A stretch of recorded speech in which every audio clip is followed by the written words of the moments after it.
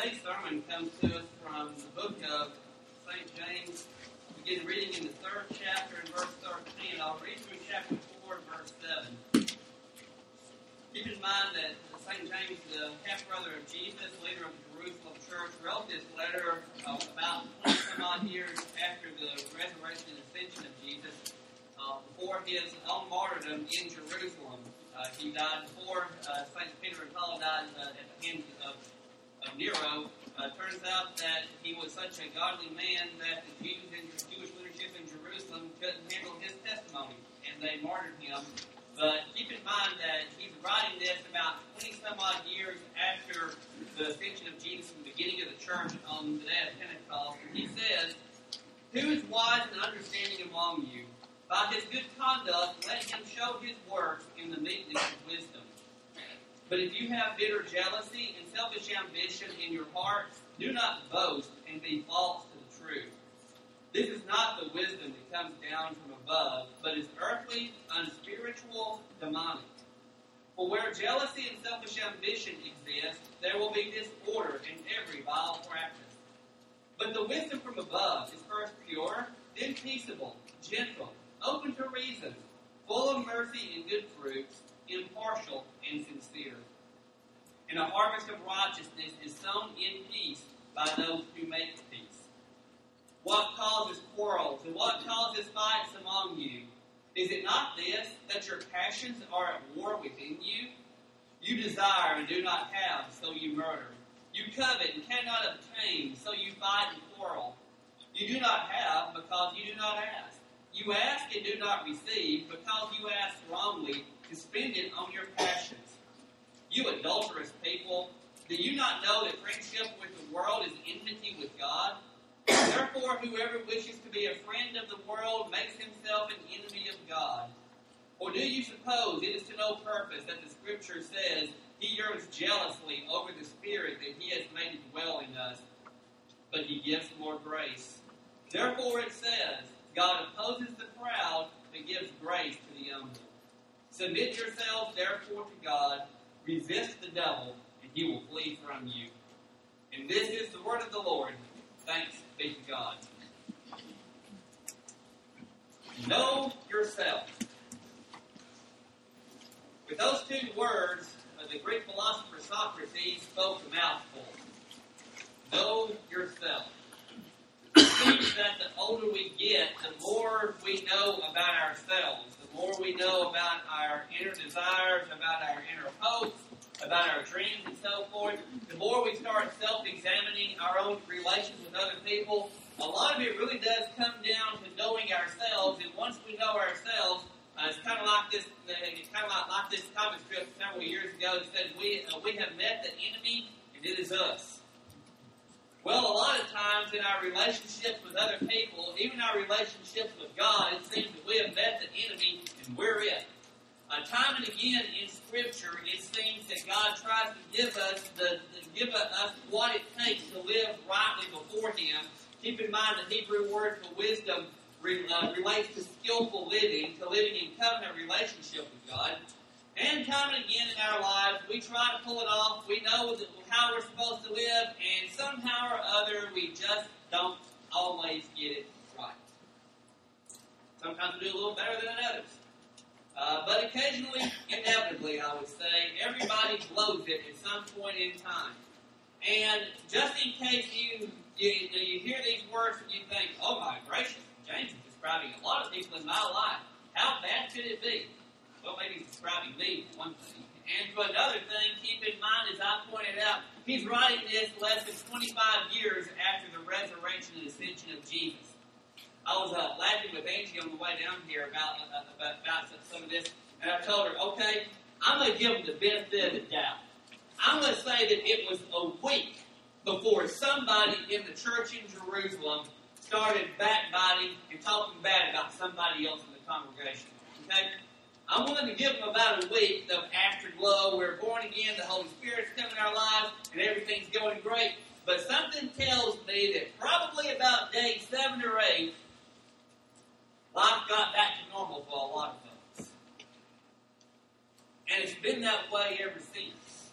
it seems that we're constantly warring with the nature within us, and even though we're new creations, the old has passed away, the new has come, and behold, all things are new and all this stuff, somehow we find that the old in us keeps breaking out at the worst possible times.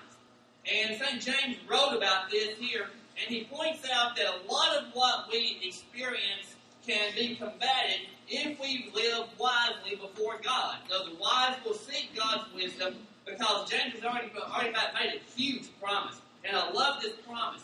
He says, if any of you lacks wisdom, let him ask of God, who gives generously to all without reproach, and it will be given him. Do you realize that really the first wise thing that can occur to your head is, you know what? I need wisdom. I'm not as wise as I need to be to live life as God has called me to live. And one of the first things about wisdom, even before you're born again, you have to realize I can't do this on my own, and I need somebody to help me, and the only one that can help me is Jesus. Those who confess Jesus as Lord, believe that God raised him from the dead, will be saved. We'll experience that justice, since we're justified, that peace with God through our Lord Jesus Christ.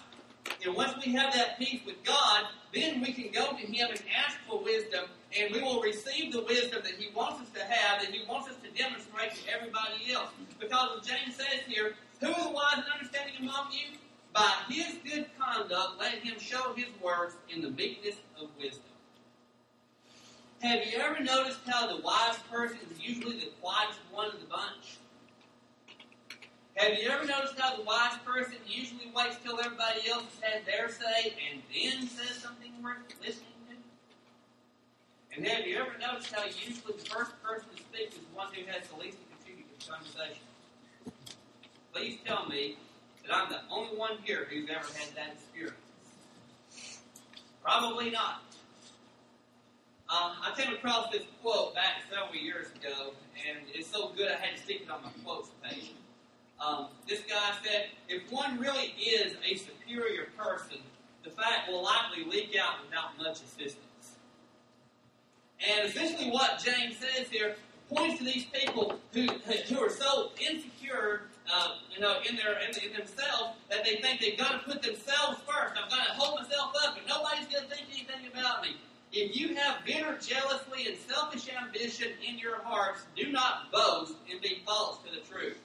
But once again, I used this a few weeks ago, kind of like the boaster in Gilbert. If you ever read the comic strip, if you don't worry, you have somebody like this in your life. Yeah, I managed to climb this. Hey, I climbed Mount Cheehaw one time. Had a real good time climbing Mount Cheehaw. Oh yeah, well I climbed Mount Everest. Did it without oxygen tanks, folks. If you get about 27,000 feet, it gets a little heady without oxygen tanks. I really enjoyed that flight. The flight I took and something like that. Oh yeah, well I flew on a Mercury space capsule. They're always one up in you. Well, folks, I'm here to tell you, you're going to go so far until you lie. Okay? Sooner or later, at best, they're stretching the truth, and at worst, they're just outright lying to you. And it's the worst thing. I know I'm not the only one who's noticed this. Everybody around knows it's a lie. Everybody knows they're lying through their teeth. And yet, they're going to keep on at it and everything. Well, James says here, if you have this bitter jealousy and selfish ambition, he says this is not the wisdom that comes down from above. It is earthly, unspiritual, demonic. Wow, that's a mouthful. Well, essentially, James is pointing out something that we all kind of know innately, but really try to hide. When you start trying to one-up somebody like that, really that's pride talking more than anybody else. And pride says, I must exalt myself above God, and I must exalt myself above everybody around me so everybody will look at me because I'm more important than everybody else. And if you think that doesn't come straight from the demons of hell, go back and read Genesis 3. And essentially what you get here, the people of God should have more wisdom than to try to engage constantly in one-upmanship. The people of God should have the confidence in that peace with God that we don't have to worry about our standing with anybody else. We know our identity before God. He's called us his children. Folks, can't get any better than that. To be called a child of God. So, if this is not the wisdom that comes from above, where does the wisdom that comes from above, how do you see it? The wisdom from above, he says, is first pure. You don't have to worry about the motives of the wise in God's eyes, because you know their motives. Their motives are always pure. They have this purity when they speak. You don't sense this anxiety, this tension, this aggression or anything. You know that person stands in right relationship before God, and you know that when you hear them speak, that they're guiding you in some way to seek God yourself. It's peaceable. That old song, Like a Bridge Over Troubled Waters. When you get in a situation, the believer in Christ, secure in his salvation, secure in his relationship with God, should always be the most peaceable person in any situation. And that should carry out not just in our relationships with one another within the church, but also our relationships in our families, our relationships on the job, at school, everywhere else. The person who's a born-again believer in Jesus Christ should always have peace with God and therefore bring peace to other people. Gentle. Now, gentle doesn't necessarily mean letting somebody run over you, but on the other hand, it does mean that you have a confidence in your own self, so that you don't have to react aggressively to everybody around you. Open to reason. I noticed something a long time ago about the wisest people in my life. It turns out that they realized that everybody else around them was also created in the image of God, and therefore that person also had standing before God in some way or other. And it turns out, because the wise always know, I don't have it all myself, there's no way any one person knows it all, the wise can confidently seek the advice of others or let others speak, because they know that God may be speaking some way through that other person. Now, sometimes somebody speaks and they've been better off keeping their mouth shut. But on the other hand, I have found that in some way you can at least get some idea of where the other person's coming from. It's not worth going there. You can still get some idea of how that person thinks, so you know in some way how to work in their lives and let God use you to minister to them. Full of mercy and good fruits. There are a lot of people out there that need a whole lot of mercy. They've done some bad things. They know they've done some bad things. They don't need anybody to tell them they've done bad things. They need somebody to demonstrate mercy to them so that they can understand that God is merciful. How will they understand anything about our relationship with God and the mercy He has shown us if we don't show mercy to other people? But when He shows mercy to them, it gives us an avenue to explain to them, I'm merciful to you because God has been merciful to me. I stand before you today condemned before God for the foolishness I've done in my life that I should not have done. And yet God, in His mercy, didn't give me what I deserved. He showed me grace instead. And showed me mercy instead. And because He's shown me mercy, He's given me the privilege of then showing mercy to other people. Oh, it's also impartial. Godly wisdom is impartial. You get in a tussle with somebody else. You try to find a mediator. You try to find someone that can settle this thing. Well, Christian, anytime two people get in a tussle looking for a mediator, they should look to you. You should have enough godly wisdom to help them make the decision in an impartial manner. Now, here's the thing. We're all human, and we all bring our own prejudices to any situation that we face. But still, if we're allowing the Holy Spirit to work within us, if we're allowing the Holy Spirit to guide us and direct us in some way or other, then He should be able to work through us to bring peace to a troubled situation, because we can see things from His perspective and not necessarily from our own. Oh, by the way, the wisdom from above is also sincere. It doesn't mean that you can't be lighthearted every once in a while. Christians should be the most joyous people on the planet. But it does mean that when someone comes to you seeking wisdom, you don't treat them flippantly. I'll never forget, one time I was reading something the other about conflict, and y'all been around me enough to know I enjoy a good laugh and a good chuckle every once in a while. But I'll never forget the time that I read something where it says, in some situations, humor is especially dangerous in this situation. And every so often, when I've had this really cute comment come to my head, when somebody comes to me with something, I've had to kick that 3-second rule in, and usually about 2.5 seconds, I'll realize, you know what? You probably don't need to say that. They probably need you to stay serious for a moment. Boy, am I thankful for the 3-second rule. Once again, 3 seconds usually works for me. Most people can do it a whole lot faster. I need 3 seconds. Occasionally you meet somebody that probably needs to wait about 10 or 15. You may say, well, the moment of passing passed me by. Well, thankfully. So every once in a while, it comes down to this. True wisdom from above comes to us through the guidance of the Holy Spirit. And it comes to us through our study of Scripture because, look, you can't give wisdom if you don't have it. And the best wisdom you can find, you'll find in Scripture. And here James goes off again. He's talking about how a harvest of righteousness is sown in peace by those who make peace. But every once in a while, that human nature kicks back at us again. What causes quarrels and fights among you? Your passions are at war within you. You desire. Covet and cannot know you desire and do not have, so you murder. Well, maybe we don't literally kill somebody, but I'd point out to you that you can't obey the commandment to love your neighbor as yourself if you're coveting everything they have. You can't obey the commandment, love your neighbor as yourself, if you're constantly trying to one-up somebody else. And it's that old thing before. We go out and spend money we don't have, the stuff we don't need to impress people we don't like. Why? Instead, we let godly wisdom guide us, and godly wisdom takes us past all of this stuff, takes us past the passions and everything. And then we go out and start praying for stuff that we don't need. You ask and do not receive because you ask wrongly to spend it on your passions. Here's what it comes down to.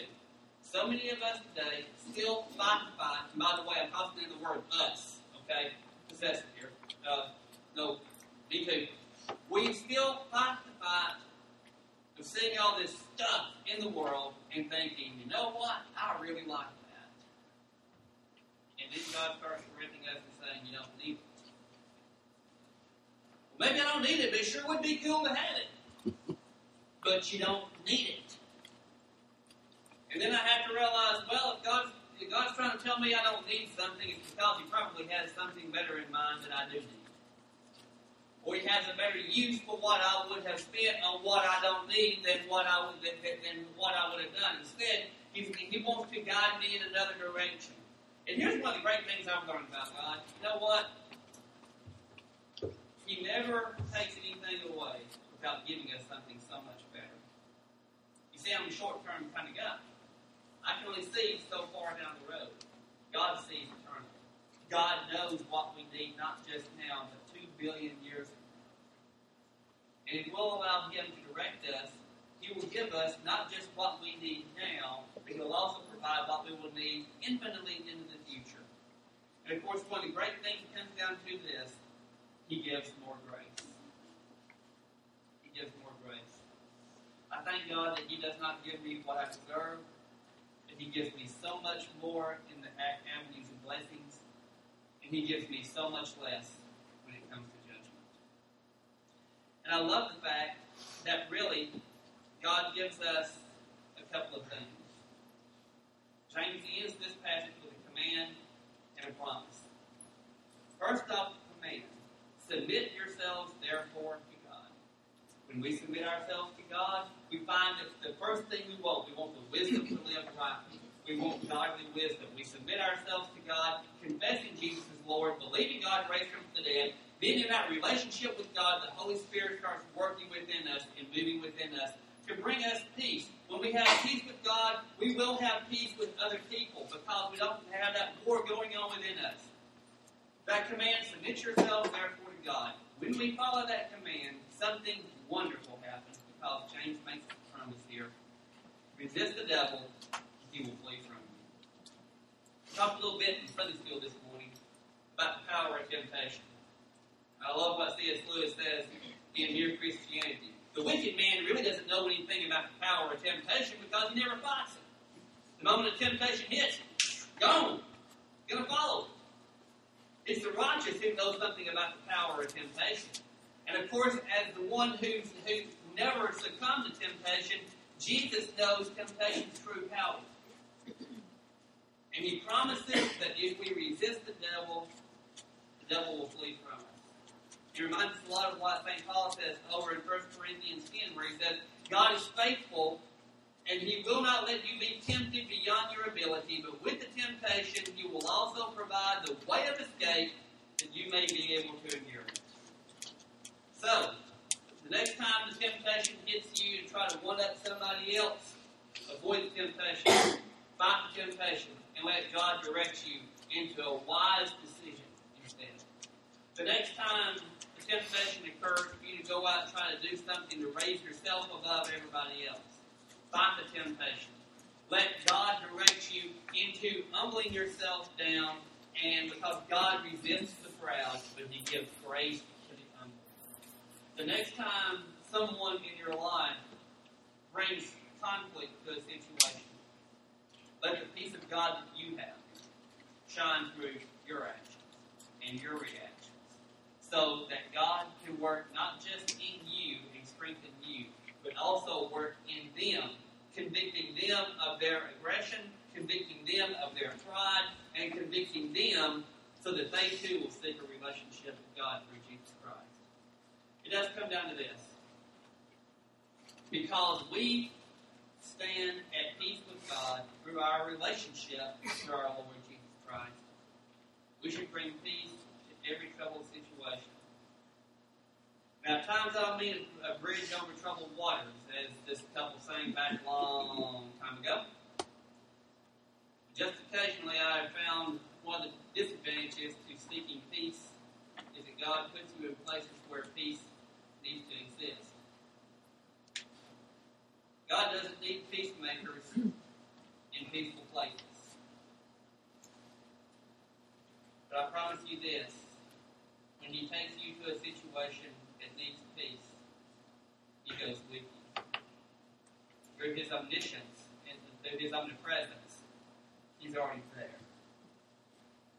And when you go into any situation, go into that situation in the peace of knowing that God has taken you there for his purpose and not for yours. And when you go into a situation, let the Holy Spirit guide you. Resist the temptation to just dive in. But instead, let the Holy Spirit direct you and direct your path. Because once again, as Chip read for us earlier, the one who walks in the ways of the Lord will find peace. He will find wisdom, and he will find joy through Christ our Lord. In the name of the Father, Son, and